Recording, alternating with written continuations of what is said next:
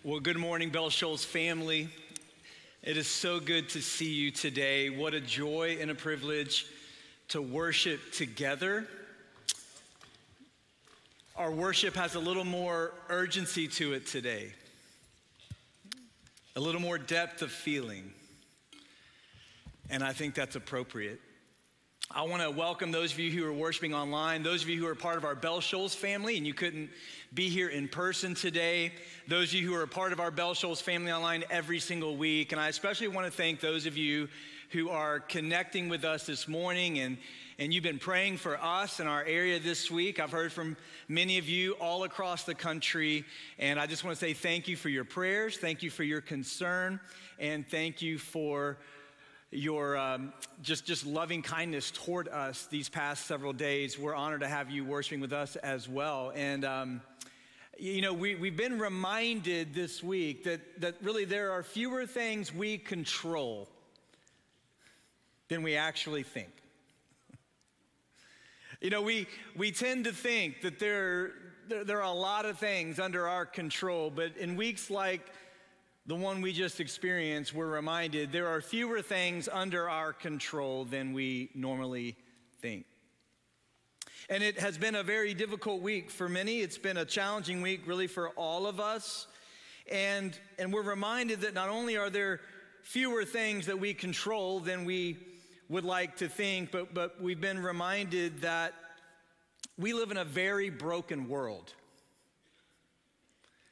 We live in a world that's broken, not just in terms of what happens on a day-to-day basis, politically, socially, economically, but we've been reminded this week that the brokenness in our world extends to the world itself. The brokenness that we interact with on a daily basis is a brokenness that is ultimately tied to the created order. Like we've been reminded this week that we live in a world that is so broken that even nature does not function properly. We deal with now in our broken world, not just broken relationships, we deal with a broken creation. A creation, we are reminded, that is itself longing for redemption. And so as we think about the formulation of a response moving forward, I want to draw us to what Jesus taught us about interacting with this broken world. And Jesus gave us three overarching ways that we interact with the brokenness that's in our world and why we experience brokenness in our world. First of all, Jesus helps us to understand that we are broken people. And sometimes the brokenness we interact with is our own fault because we are sinful men and women and we make foolish decisions and we say foolish things. In other words, every single one of us as sinners, right, as men and women who are rebelling against a holy and a gracious God are going to do and say things that lead to negative consequences in our own lives. I've told you before, and I'll say it again, that sin will make you stupid. Sin makes you stupid. And sometimes you interact with brokenness because you are stupid. You say stupid things. You do stupid things. Just look at the person next to you and say, you are stupid. Okay? Just remind them today. In Jesus' name, okay? Now say, I love you. All right, all right. That, if you're not married, is a little crash course on how marriage works, okay? You say something you shouldn't say, and then you just come back and apologize, tell your spouse you love them, and it's all good, right? But why do we interact with brokenness in our world? Because first and foremost, we are broken people. Sometimes we interact with brokenness through our own foolish decisions. And there are people who say, okay, God, why is this happening to me? And the reality is it's happening to you because you are a sinner. That's one reason we interact with brokenness in our world. It's our own fault. Secondly, Jesus helps us understand that sometimes we interact with brokenness through the sinful actions of others. You haven't done anything directly to result in the hardship that you're experiencing, but someone else has. Maybe it's a spouse, a child, a parent, a coworker, an employer, a neighbor, a friend. Someone has done something, said something, and it's brought some measure of brokenness or hardship into your life. We interact with hardship and brokenness sometimes through our own foolish decisions. Secondly, through the foolish decisions of others. But then there's a third category Jesus helps us to understand as to why we interact with brokenness and hardship, and that's because the world itself is broken. The created order itself marred by the presence of sin. And sometimes we interact with tragedy, hardship, suffering, simply as a result of the fact that the created order is itself suffering under the curse of sin and longing for redemption. Luke 13 is an example where Jesus talks about two of these aspects of hardship and suffering. He talks first about a moment in Israel's history when Pilate was murdering people and mingling their blood with the blood of sacrifices, and people foolishly thought that those who were victims of Pilate's horrific actions somehow deserved it. And then there was, in that same period of time, a tragedy that was no one's fault. It was the Tower of Siloam, and it fell, and it killed several people. And again, there were those thinking, okay, well, those people who died must have deserved it. And Jesus corrects this gross misunderstanding by saying in both of those situations, no, sometimes you suffer as a result of someone else's actions, not because of your own. And sometimes you suffer as a result of just a fallen, broken world where things don't work right, not through any fault of your own. In other words, Jesus is saying, listen, we live in a fallen, broken world, and sometimes we suffer under the actions of others. Sometimes we suffer just because of tragedy, through no fault of our own. And so Jesus gives us this word. It's a really timely word. He says, no, I tell you, we should not think that just because something bad happens to someone, it's their fault, or just because sometimes we endure hardship, it's our fault. It may be that first category. We are stupid. So you always want to start with that one. But then there are going to be things that happen, and it's not through your own foolishness or your own sinfulness. Sometimes it's category 2 or category 3. It's someone else or it's something else. And here's what Jesus says. In those moments, I tell you, he says, here's what you ought to focus on. Jesus says, unless you too repent, you will all perish. Here's what Jesus says. No, we ought not think that every form of hardship, every tragedy is a result of our own immediate action. But he says this. Instead of focusing on blame, he says, here's the thing. There's a greater tragedy coming through the form of eternal judgment.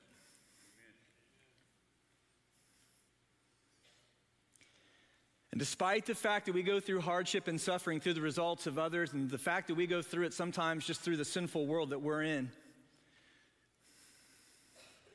he says we ought to keep this in mind. The greatest tragedy there will ever be is on the final day of judgment when billions of people are condemned to a Christless eternity and eternal torment. And Jesus says, instead of trying to always ascribe blame, or instead of always trying to get your arms around every situation over which you really don't have control, here's what you ought to do. You ought to look to the Lord in saving faith, trust in him, and ensure that whenever you take your last breath, through whatever circumstances that last breath comes, that you will spend eternity with Jesus.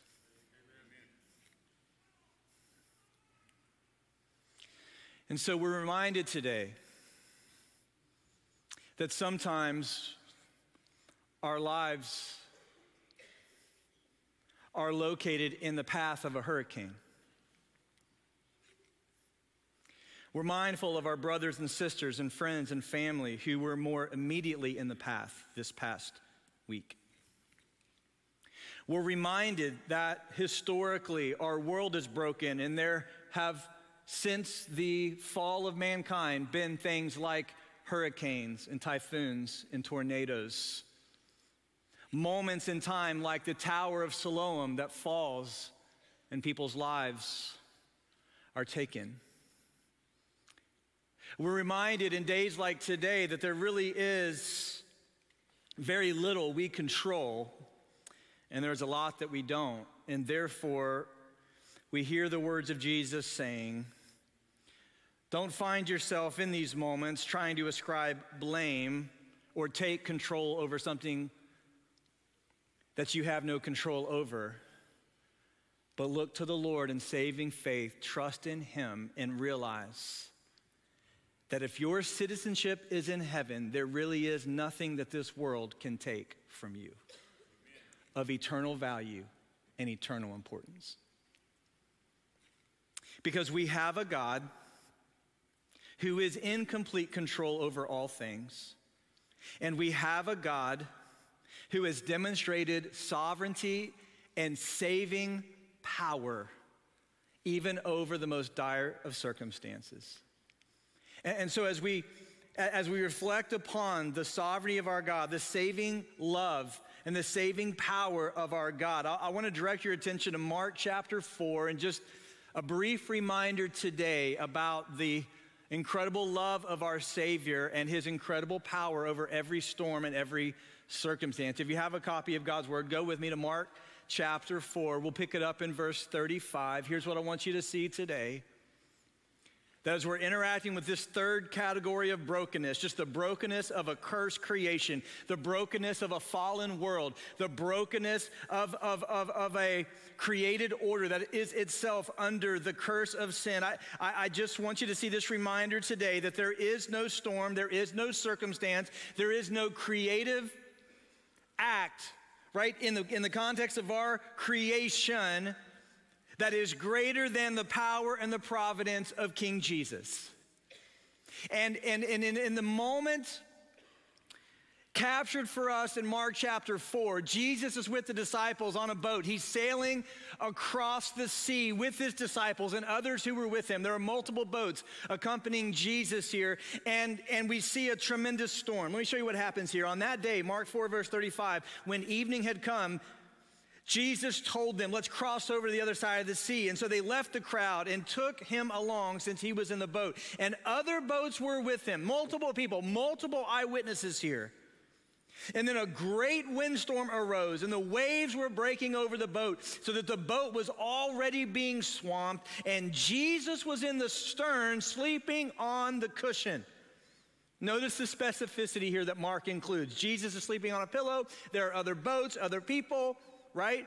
These are eyewitness accounts. Mark includes them here in this account, in this gospel, right? And so here's what happens. So they wake Jesus up and they say, "Teacher, don't you care that we're going to die? Jesus, don't you care?" And it's easy for us to look back on them and say, "Don't you realize who you're speaking to? This is Jesus," right? No, but hey, I think we understand today there are many people across the state of Florida who are echoing that very same feeling right now. Jesus, don't you care? Jesus, what are you doing here? It seems like you are missing in action. Jesus, it seems like you're not showing up, right? Like here you are asleep. Like I'm calling out to you. Here we are, like we're trying to throw water over the top of the ship. We're trying to throw cargo out. Jesus, we're literally to the point where we're going to lose the ship and our lives, and you're down here sleeping on your pillow pet. Right? You got your little cushion, your little pillow here, your favorite pillow, and here you are, you're sleeping. Don't you care what's happening to us? If we're honest, there have been times in all of our lives we have felt that in some form or fashion. And so I don't want to be too hard on the disciples here because I have felt that You have felt that. Okay, Jesus, where are you? Like, why are you allowing this? Jesus, what are you doing? No doubt, brothers and sisters, friends, family down in South Florida and all across the state and the storm's path today, feeling that, sensing that, right? Okay, Jesus, why are you asleep? Or you seem to be asleep, right? And so here's what Jesus does. He gets up. Notice he doesn't even address the disciples. He doesn't interact with them. He doesn't argue with them. Jesus is just going to do what Jesus does. He's going to act, and he's going to show his power. And he gets up, and he goes to the top of the ship. And look at this. Mark uses some words here that are pivotal. He two different words. He rebukes the wind, and he says to the sea, silence, be still. Jesus uses two words. Both have the connotation of rebuke. Literally, Jesus rebukes and speaks to the wind and the storm. Here's what he says. He says, silence, be silent. In other words, here's what Jesus does. He goes upstairs to his toddlers who are in the loft arguing with each other about who can play with which Legos. And Jesus says, go to your rooms and stay in your rooms until I tell you you can come out. In other words, this is very important. Jesus speaks to the wind and Jesus speaks to the rain as inferiors. I'm in control here. In other words, Jesus comes to the top of the boat and he says, I'm the captain now.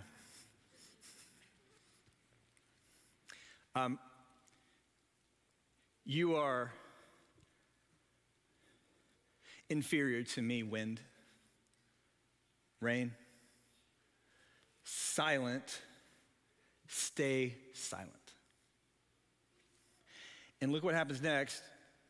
Mark tells us, and immediately the wind ceased and there was calm. In the original language, here's how Mark says it.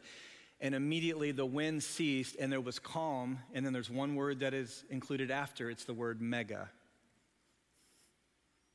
Namely, a great calm. And here's what happened. Jesus came to the top of that boat and he spoke to the wind and he spoke to the rain as inferiors because they were inferior to him. By the way, he created the wind. He created the rain. He created the sea. And he says, go to your room and you stay in your room until I tell you can come out again. And immediately, here's what Mark tells us happened. There was calm, namely mega calm. There was calm, namely mega. Immediate calm. Here's the greatest demonstration of this miracle. Okay, listen to me carefully. Not that the wind stopped blowing and not that the rain stopped falling, but that immediately upon Jesus rebuking the wind and rebuking the rain, not only did the wind stop blowing and not only did the rain stop falling, but the sea became immediately still. Because you and I both know that if we were out on the sea and it stopped raining and the storm passed and the wind stopped blowing, that the sea would churn for hours. Not here. When Jesus rebuked the wind and the rain in the sea, here's what happened. Immediately the sea became like glass. And there was no one in one of these other boats who could say, oh yeah, we saw Jesus come to the top deck and we saw him motion and say something, but it was just coincidental that it stopped raining and the wind stopped blowing. No, there is no coincidence because immediately the sea was still. The water's no longer churning. Here's what happened. I mean, all of the energy taken out of the water, immediately it stops raining, the wind stops blowing, and that water is like glass, and everyone is there now. Literally in a moment, they were about to be capsized, and now they're just sitting there on perfectly calm water. And here's the response. Jesus turns around and then says, how do you like those apples?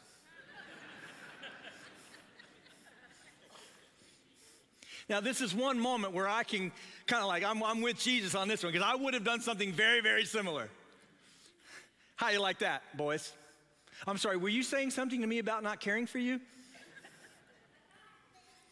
Here's what Jesus said. I mean, here's what he said. Why are you afraid? Do you still have no faith?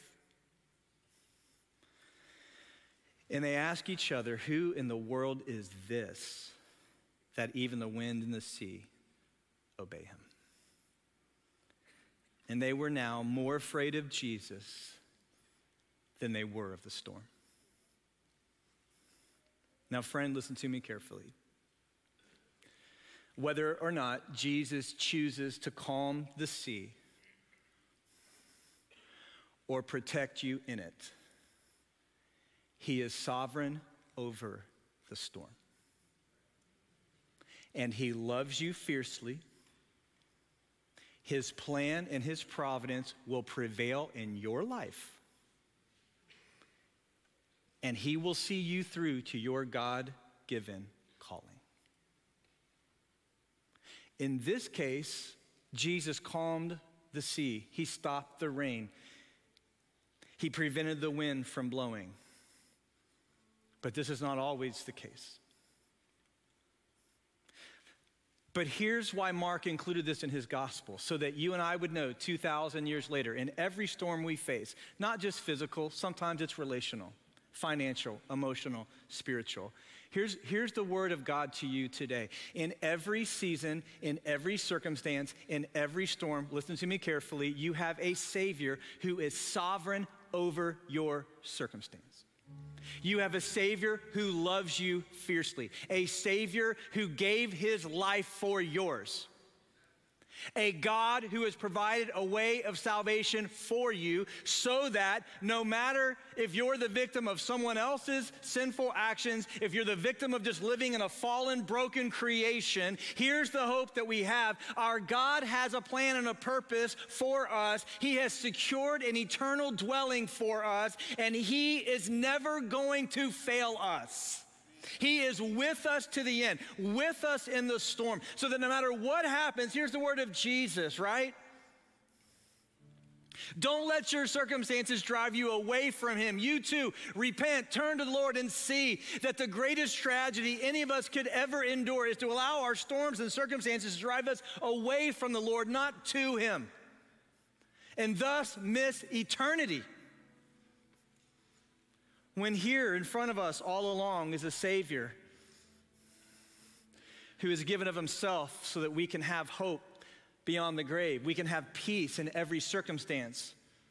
And we can have confidence knowing that no matter what we endure, he is with us and he has a plan and a purpose for us. This is our hope today. This is why next Sunday night at 6 o'clock we will gather and we will learn of an opportunity to go and be the hands and feet of Jesus in the weeks to come. You know why we do that? Because we take very seriously the opportunity to communicate to those who don't know Jesus that the greatest tragedy they could ever endure is not the loss of a home, although that is so tragic, but it's the loss of their soul. And we will serve our community in these next several weeks and months. We will serve our friends in Fort Myers. We will serve. We will gather next week and we will serve. And we will do it so we can communicate the love and the providence of a God who is with us in every storm and every season. We will give. You can give directly to Bell Shoals and label your gift disaster relief or Hurricane Ian, and we will make sure it gets to our partners in disaster relief. You can give directly. Listen, we're going to be a people who are going to be a blessing to others, and we're doing it because we want the Lord to use this season as an opportunity to gain a hearing for the gospel. Because the greatest tragedy anyone could ever endure in this life is to deal with their own sinful fallout, to deal with the sinful fallout of others, to deal with the sinful fallout of a broken creation and miss the remedy for it in Jesus. We don't want that to happen. It's one thing to lose a home. It's another thing to lose your soul. And we don't want anyone to lose their soul.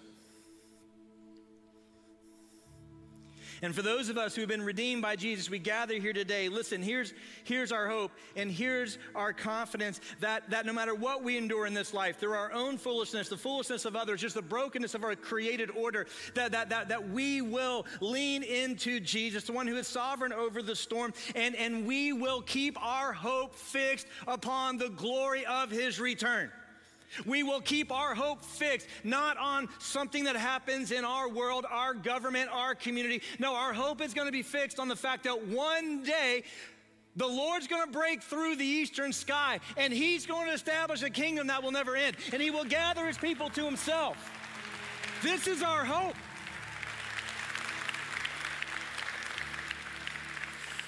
Which is why the Apostle Paul said this in Romans 8, listen, For I consider that the sufferings of this present time are not worth comparing with the glory that is to be revealed. Not that it's not hard, not that it's not tragic, not that it doesn't hurt. No, but Paul's just saying, here's my perspective as a believer now, who has his hope fixed on heaven. Here's the hope, that as I compare my suffering here with the glory that awaits me, he's like, they're not even comparable. For the creation eagerly waits with anticipation for God's sons to be revealed. For the creation itself was subjected to futility. That's why we have natural disasters. Not willingly, but because of him who subjected it, in the hope that the creation itself will be set free from the bondage to decay into the glorious freedom of God's children. For we know that the whole creation has been groaning together with labor pains until now, the creation itself. And not only that, but we ourselves who have the Spirit of God as the first fruits, we also groan within ourselves. We're eagerly awaiting our final adoption, the redemption of our bodies. It's in this hope that we are saved. And then listen to this as we close. But this hope is not seen. Paul says hope that is seen is not hope, because who hopes for what he sees? We hope for what we do not see, and we eagerly wait for it with patience. But we don't see that new creation yet. We can't see it with these eyes. But Jesus is working on it right now. And that is our hope. Because the time is drawing near when he's coming, and he's gonna give us a personal tour of this new creation that he's been building for us. And I can't wait to see what your house looks like. yeah, man. I can't wait to shoot under par.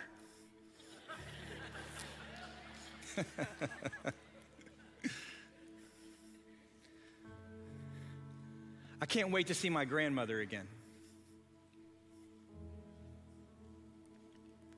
I can't wait to interact with people and they're all normal.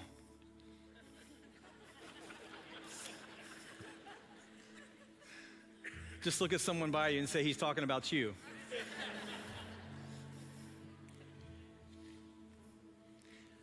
I can't wait to live in this world with no injustice,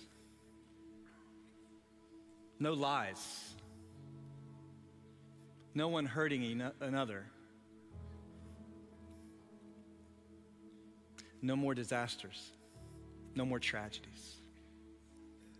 For there, in our eternal home, there will be peace. And there will be a Savior that we interact with face to face, amen? Face to face. And there'll be no more crying.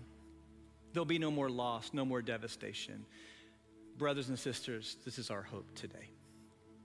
And this is the hope that we will desperately and urgently get to our friends who don't yet have it.